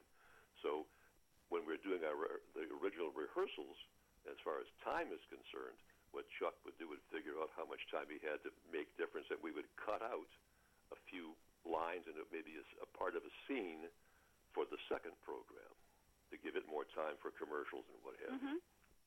So we'd have this boxed out, and in the first program we'd do all of it. Second program we'd scratch off these various parts of the script and do a slightly different show. Was the script writers or the script writer in the studio with you so that the lines would already be? No. He was not. If there was any changes, they were right there in the building. They were upstairs on the second floor during rehearsals. If there was something we needed, some more, we need a couple more lines for this scene or what have you, we need more to fill it out. We just they go upstairs and say to whomever, Tom Dougal or what was it, McCarthy was another one. Several different writers whose names I can't remember right now. They would be right there. And, of course, who was the boss writer? Help me with this. Frank Stryker. Thank you. Yeah. He was there, too. So we had somebody who could write some things in, but they didn't to oversee the program. That was Chuck Livingston. That was his job, and he did it. I was just wondering, Paul, why didn't you have 2 separate scripts? If you had the one for the recorded show, wouldn't it have been easier to have a second script marked up for the commercial? No, if it was easier, no one thought of it doing it that way. Okay. It was easier just to have, on this particular page, we take out, this part and just patch it off. It was fine. We had, that way, not so much paper, anyhow, to deal with. You wouldn't get the wrong script because you had it right in front of you, Yeah. And the scripts were all on legal-size paper. Interesting. They were 14-inch. If you lost one of them, you lost half your show. Oh, my goodness. In fact, that was one of our jobs in the sound department. We had to actually mimeograph the scripts. We would come in the morning, and that's one of the things we would do is make sure all the scripts were ready and everything. And as I mentioned, it was an all-day project because there was rehearsals and rehearsals and. Would the sound effects ever had its own little label, like this is for the Green Hornet door, or this is the wind that we use for the Sergeant Preston? Did you have little markings just in case you didn't mix them up in a different show, or? I didn't understand the question. I'm sorry. What was the question? Well, did you have little markings under certain sound effects? In other words, the Green Hornet had that. The Black Beauty had that thud. That certain when they closed the door and when the Black Beauty went off. We had a car door. Yeah, and then when on Sergeant Preston, the opening always had this big wind. That was recorded. And so with the different, the, so those had a unique sound. Did they have markings saying this is only used for Sergeant Preston? This is only used for the Green Hornet? Or you guys didn't break it down into different shows? Yeah, well, the wind was done via recording. Mm-hmm. As you well know, the footsteps in the snow, you know what that's done by. Right. Right. Right. Starch in a box, in a little bag, right? Right. Is that what you use? That's what we did too, you know. Right. It's like a canvas bag with starch in it. We would squeeze the bag to give it that particular step. And, you know, we were sometimes given jobs to create sounds. I can't remember anything right now very specific except for one occasion.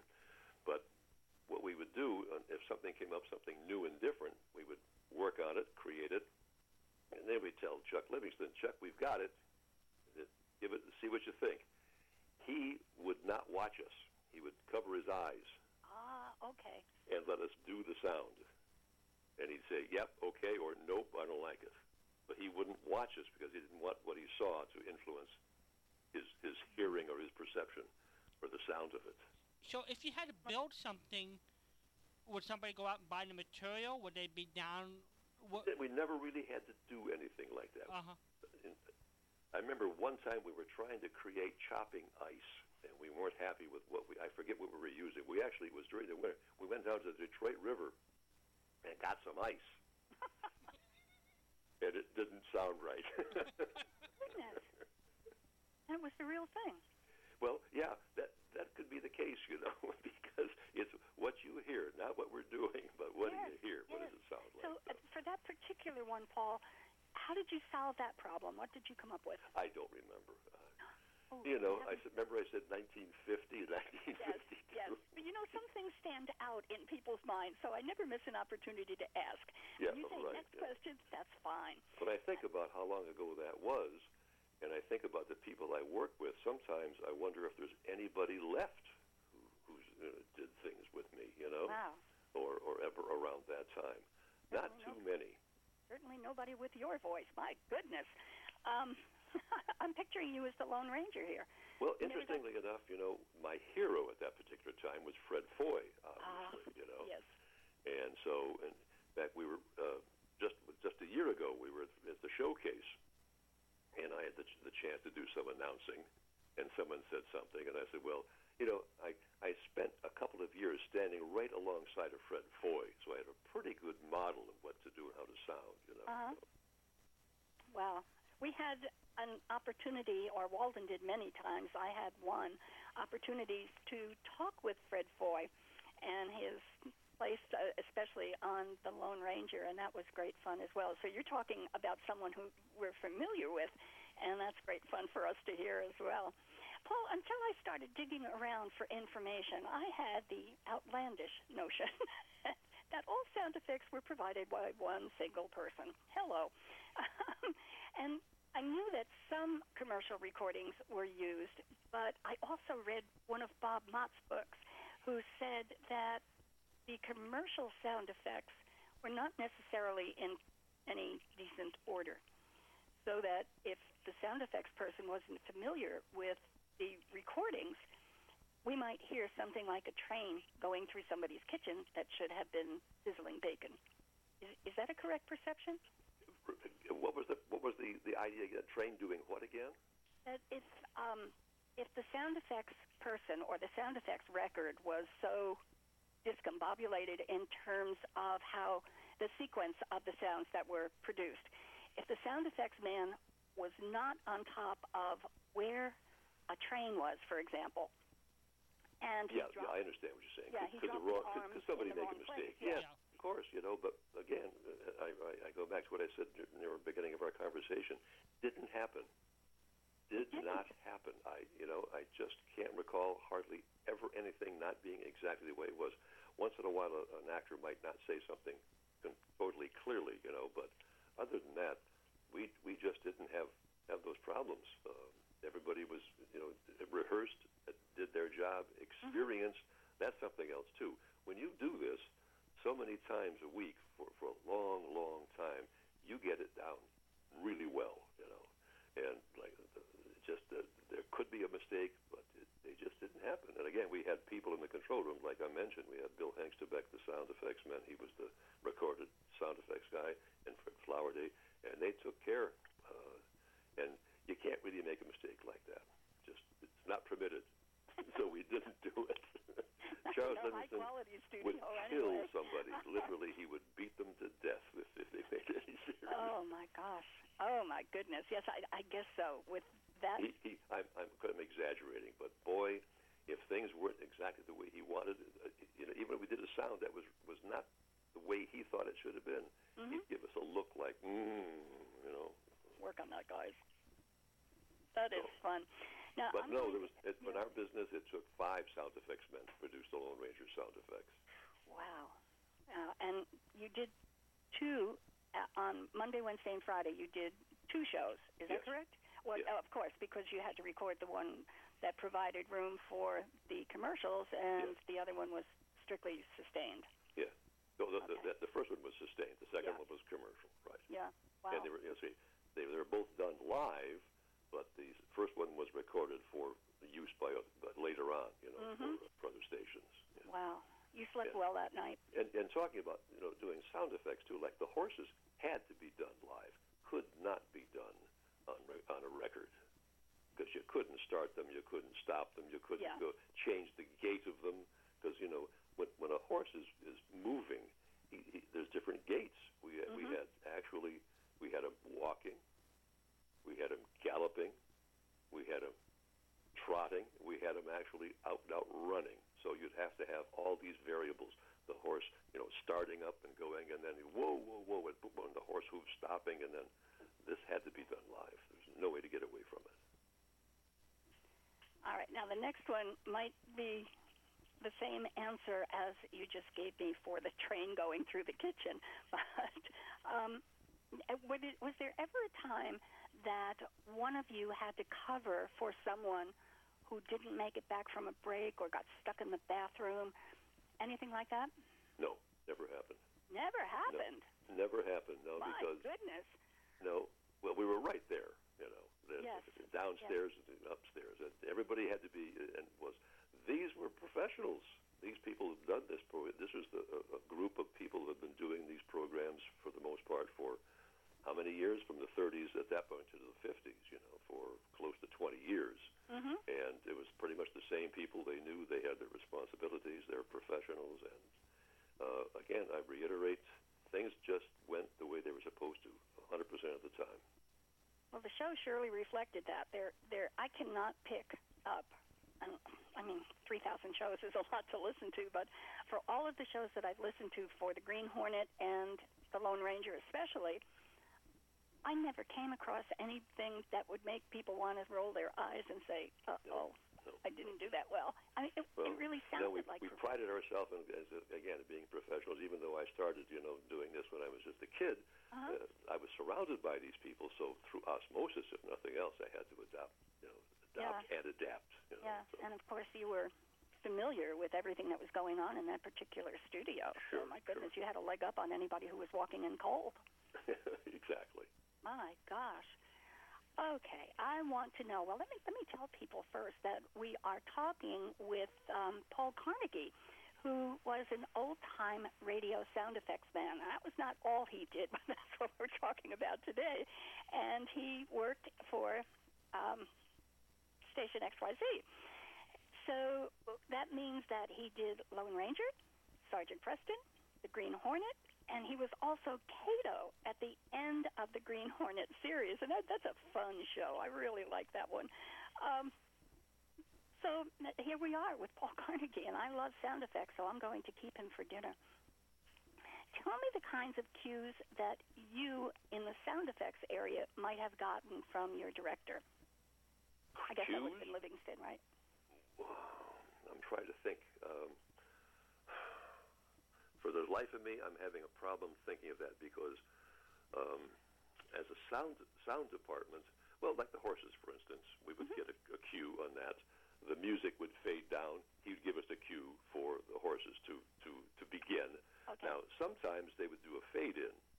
The engineer. There was another party who was the engineer who actually controlled the microphones. He'd turn them on, turn them off, bring our microphone up, turn our microphone down, things like that. So actually he was there in the control room also. There may be that occasion where we were all set to go, and he'd give us the cue when we start the who's, and they'd maybe fade them in, fade them out. Okay. That, and he could give us the cut that we don't have to do it anymore. That we're done. Okay. All right. Well, things like that sounds reasonable. I was having a panic attack thinking that you're in a different room from the actor's recording, and you're making it sound easier than my heart. I was really nervous. I thank you for that, and everybody was perfection. I have some sound effects that I would like you to tell me how they were accomplished. Okay. Whether That it was shouldn't you be or too difficult. Go ahead. well, some are attributed to the engineer, some are over with you, and you've covered some of that already. With the background crowds, you said you would gather together and not say any bad words. We'd be in the little hallway, like a sound lock type situation. Yeah, that was the crowd noise. How many would, if we had, for example, a posse coming through? Now, sometimes posses were pretty large. How would you make a sound for a posse? What kind of sound are you talking about? Well, if they were, okay, come on, man, let's go, we're going to get them. Oh, and that'd be all the actors. The actors. The actors would do that. Every show had half a dozen people at least, maybe more. Okay, so they would handle being the posse members. Yeah, all the actors be the posse, whatever necessary. Sure. Okay. Now, you already talked about the horses, and that was really cool. And especially the fade in and fade out with the horses, because sometimes we'll listen to a program and suddenly the posse is there. We didn't hear them coming. Suddenly they were in the front of the bar or the house. And say, wait a minute, how do those guys get here? They would be like a music interlude would come up, and then the horses would be coming up out of that music interlude, because they're not just going to start cold. So there had to be a bit of a transition there. Yeah. It just didn't show up in front of somebody's living room. How about explosions? Who handled the sound? That was recorded. Those were pre-recorded. Sure. How about gunshots? Gunshots recorded. They were recorded too. Interesting. Yep. Now, are we talking about my time or earlier? You know that they used to use all kinds of different things that never quite sounded like gunshots, but finally it got to the point where recorded gunshots just sounded right, and they were. What did they sound like before? Well, there was the situation where they would take like a yardstick and hit a leather chair. Okay. Boom! It would make a smacking sound. That was like a gunshot. And there's all different kinds of things that have been done way back in the 20s and the 30s and things like that. But we had progressed beyond that. Interesting. Like thunder was recorded also. We didn't rattle a big piece of metal or anything like that. Mm-hmm. But they did it one time? What's that? Did they do that at one time where they... There was whatever was thunder would be a recorded sound. Right? Yes. The things that were just outside, we didn't create a lot of sounds because we didn't have to at that particular point. Somebody had already done that. There was a whole library full of sounds. Uh-huh. There was a company that produced somebody like the engineer knowing what he was pulling. I didn't hear that. Pardon me? I said that you had to have someone like the engineer in the studio or as part of... Yeah, that was our fifth sound effects man. Your fifth sound effects man who knew what he was doing, or you would be toast. Right, exactly. Like I said, and he would have help from the assistant director also, as necessary.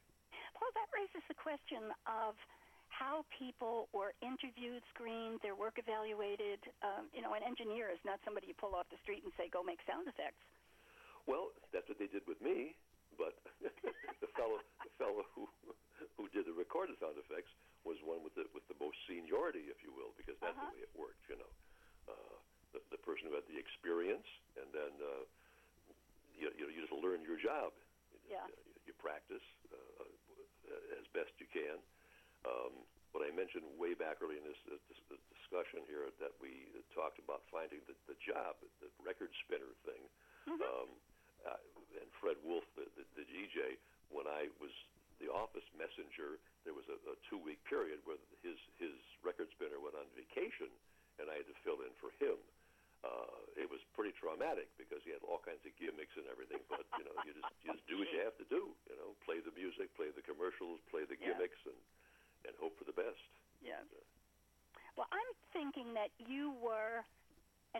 introduction to the entry into sound effects, because you were so familiar with the studio, you were familiar with the actors and the sound effects people, and you showed up with a bundle of experience that you could build on very quickly.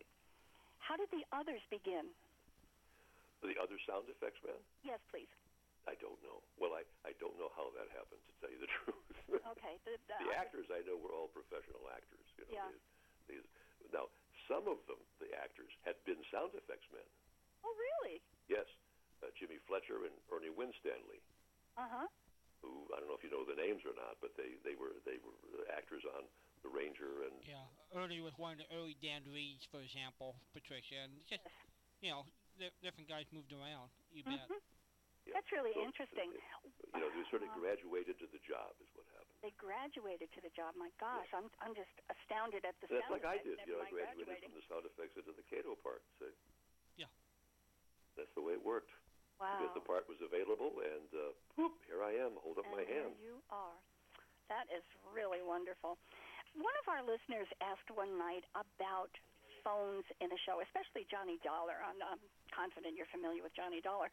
Whenever somebody hung up on him, we often heard him yell, "Hello, hello," and then click the plunger several times. "Hello, hello." I mean, you knew the guy hung up on the other end, and of course that never worked to say hello, hello. But sometimes the operator got on. How did that dovetail with the side effects? Why was that important to a show? I'm not sure if I really know what you're speaking about, so I can't help you with that. I will tell you something. I thought you were talking about an echo type effect. I would say something that we had that was really, we actually had an echo chamber. Oh, really? We had, in the basement of the building, there was a little, actually a hallway, but real low ceiling, only about 4 feet high, that went about 6 feet. The hallway turned, went about 30 feet. The hallway turned again, went about 6 feet more, and at one end was the microphone, at the other end was the speaker. And when we needed this echoey, like in a cave type of effect, oh yeah, they would turn the microphone on, and so that the actor's voice would come on the speaker and be picked up by the microphone at the other end of the chamber. So we actually had like a little cavern to create that sound of a cave. If you could picture this in your mind. You had a sound effects and recording studio mansion. No, this was actually in the basement. This is what we used to create the sound of somebody being in a cave effect. Uh-huh. And I'm thinking each time you tell me something like this, you've added another space from the mansion. And I'm thinking this whole thing must have been wired for sound. This is really great. Tell me what the most interesting sound effect you came across or had to create or do. I'm struggling. I'm failing in my struggles. No, because Yes, I am. Number two, that's number one. Number two, I can't think of anything. And number two, I'm going to have to say thank you for this interview. I've enjoyed it. Thank you, Paul. Oh, Paul, thank you so Okay. much. I hope you'll be able to come back and join us again. I would look forward to it. Take care, Paul. Thank you so much. Bye-bye. Okay, great.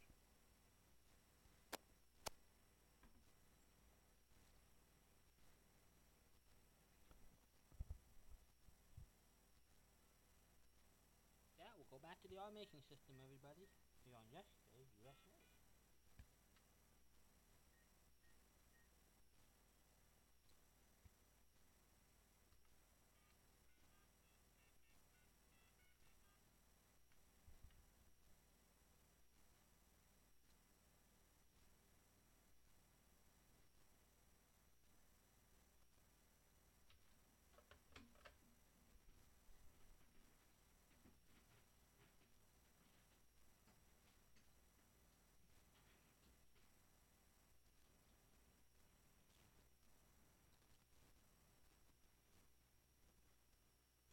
JAWS Professional Documents Document Alt Tab 0317 Alt Tab SoundForge Pro Escape